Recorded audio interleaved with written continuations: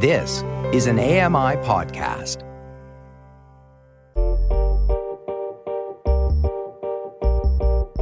I'm Dave Brown, and this is a podcast version of AMI's Morning Show, Now with Dave Brown. Catch the live broadcasts weekdays from 9 to 11 a.m. Eastern on AMI Audio and AMI TV.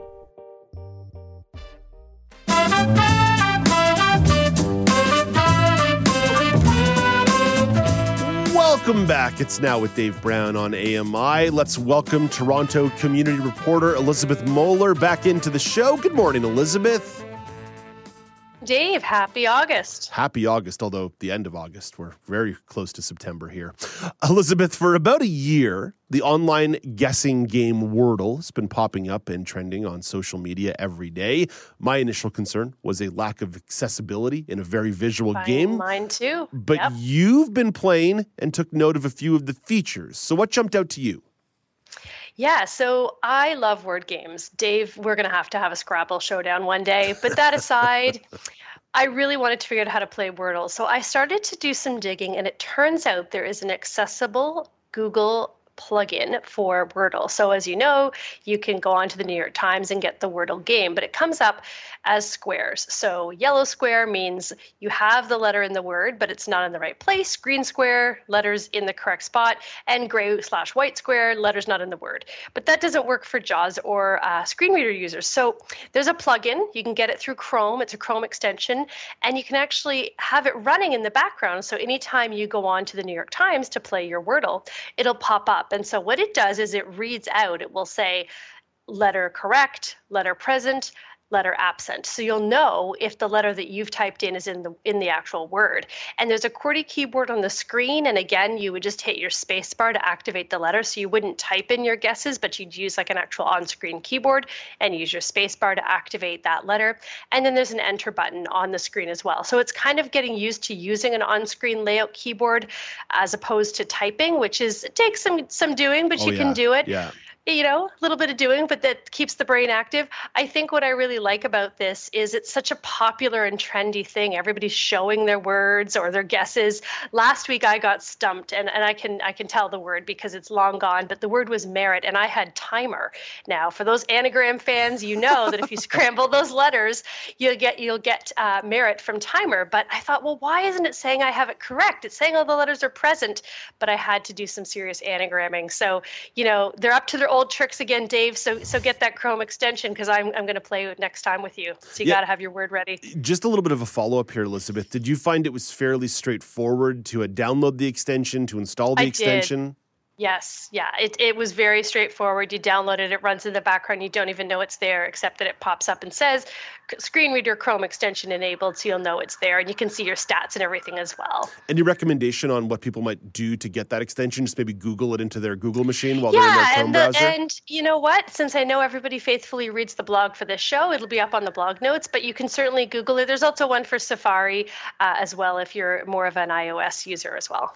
Would you say Chrome is your browser of choice, Elizabeth? It is. Yeah, Chrome is my browser of choice, but they do have extensions for other plugins as well, if that's what you need. And they even have one that you can copy and paste into your iPhone browser. So all the instructions are there in the blog notes for the show. Nice. Well, the sirens of the Apple police are coming for you for preferring Chrome. I don't know. No, the Apple police, they're coming for me. The Apple police are coming for you. Elizabeth, let's jump into something that actually is relating to our daily poll today at AMI Audio on Twitter, Accessible Media Inc. on Facebook. A few times this summer, we've discussed restaurant accessibility reviews, and specifically we talked about social media creator Taylor Lindsay Noel and her channel, Access by Tay. So what do you think? How could this work by Taylor benefit people who don't have disabilities? You know, I think it's really about access for all, right? So people that are perhaps pushing a stroller or they've got lots of parcels or for whatever reason, they're just not wanting to navigate steps or they have a family member or a friend that does have a disability. So this really is benefiting everybody, by showcasing the awesome work of some great restaurants. When I went on there, I would say about 9 out of 10, I didn't even know those restaurants existed. And some of them are right in my backyard, like the Drake Hotel. And I love steak. So Blue Blood Steakhouse, here I come. But, also just being able to kind of broaden your horizon in terms of where you go. I know about 3 accessible restaurants right now in the city, and I alternate. So this is great. But I think it's also showing how this is really, like I said, gonna benefit everybody, and showing that a little innovation can go a long way.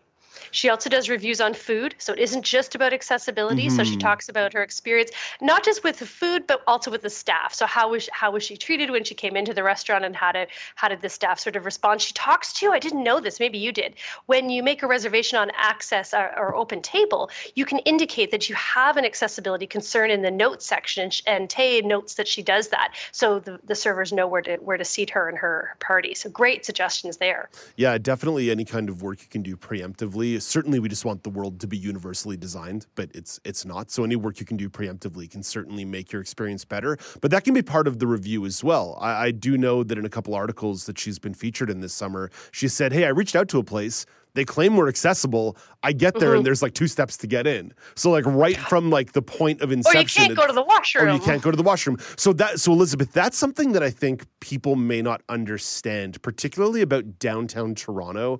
But I think downtown of a couple of the older cities in the country, specifically Montreal and Toronto, man, oh man, oh man, this not having bathrooms on the main floor business is utterly commonplace.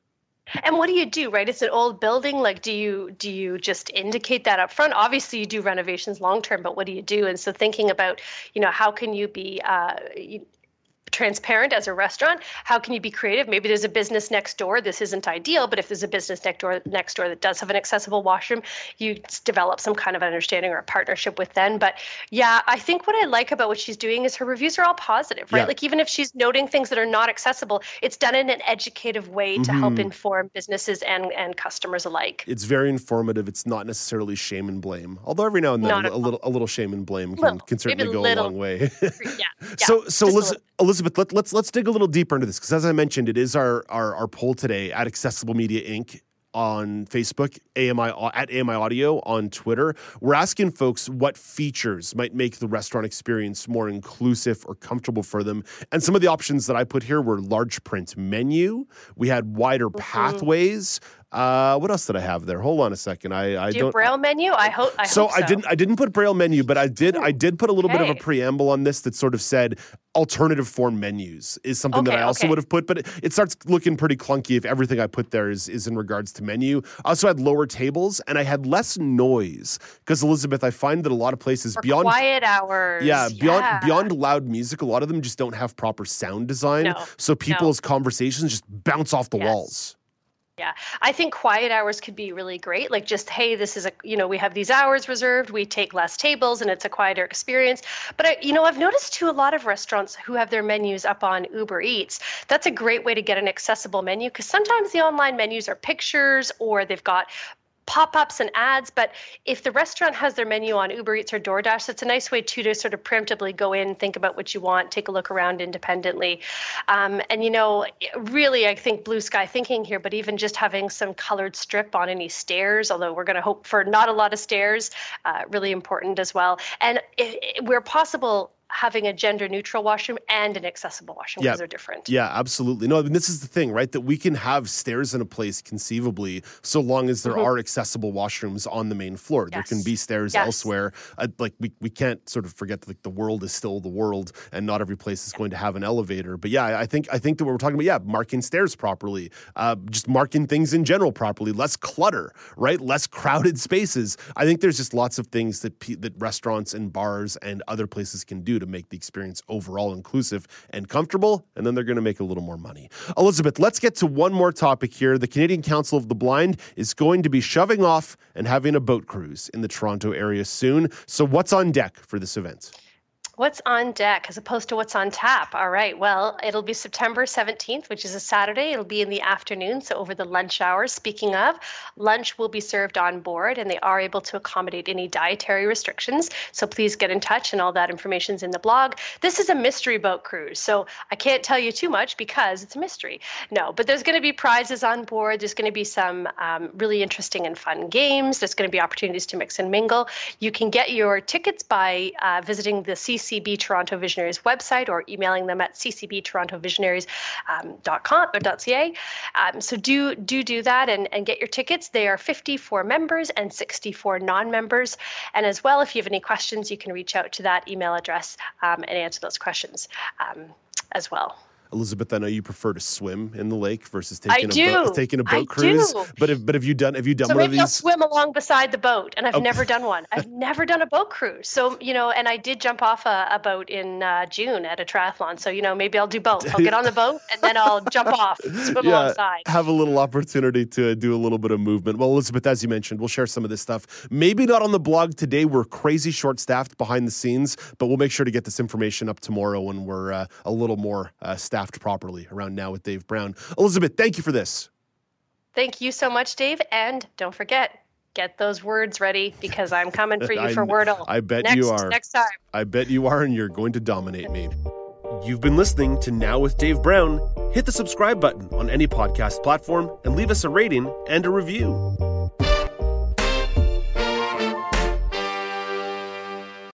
I'm Margaret Shepard of the AMI podcast, Tripping On Air. Every month, my co-host Alex Hajar and I spill the tea on what it's really like to live with MS. Watch Tripping On Air on YouTube or download wherever you get your pods.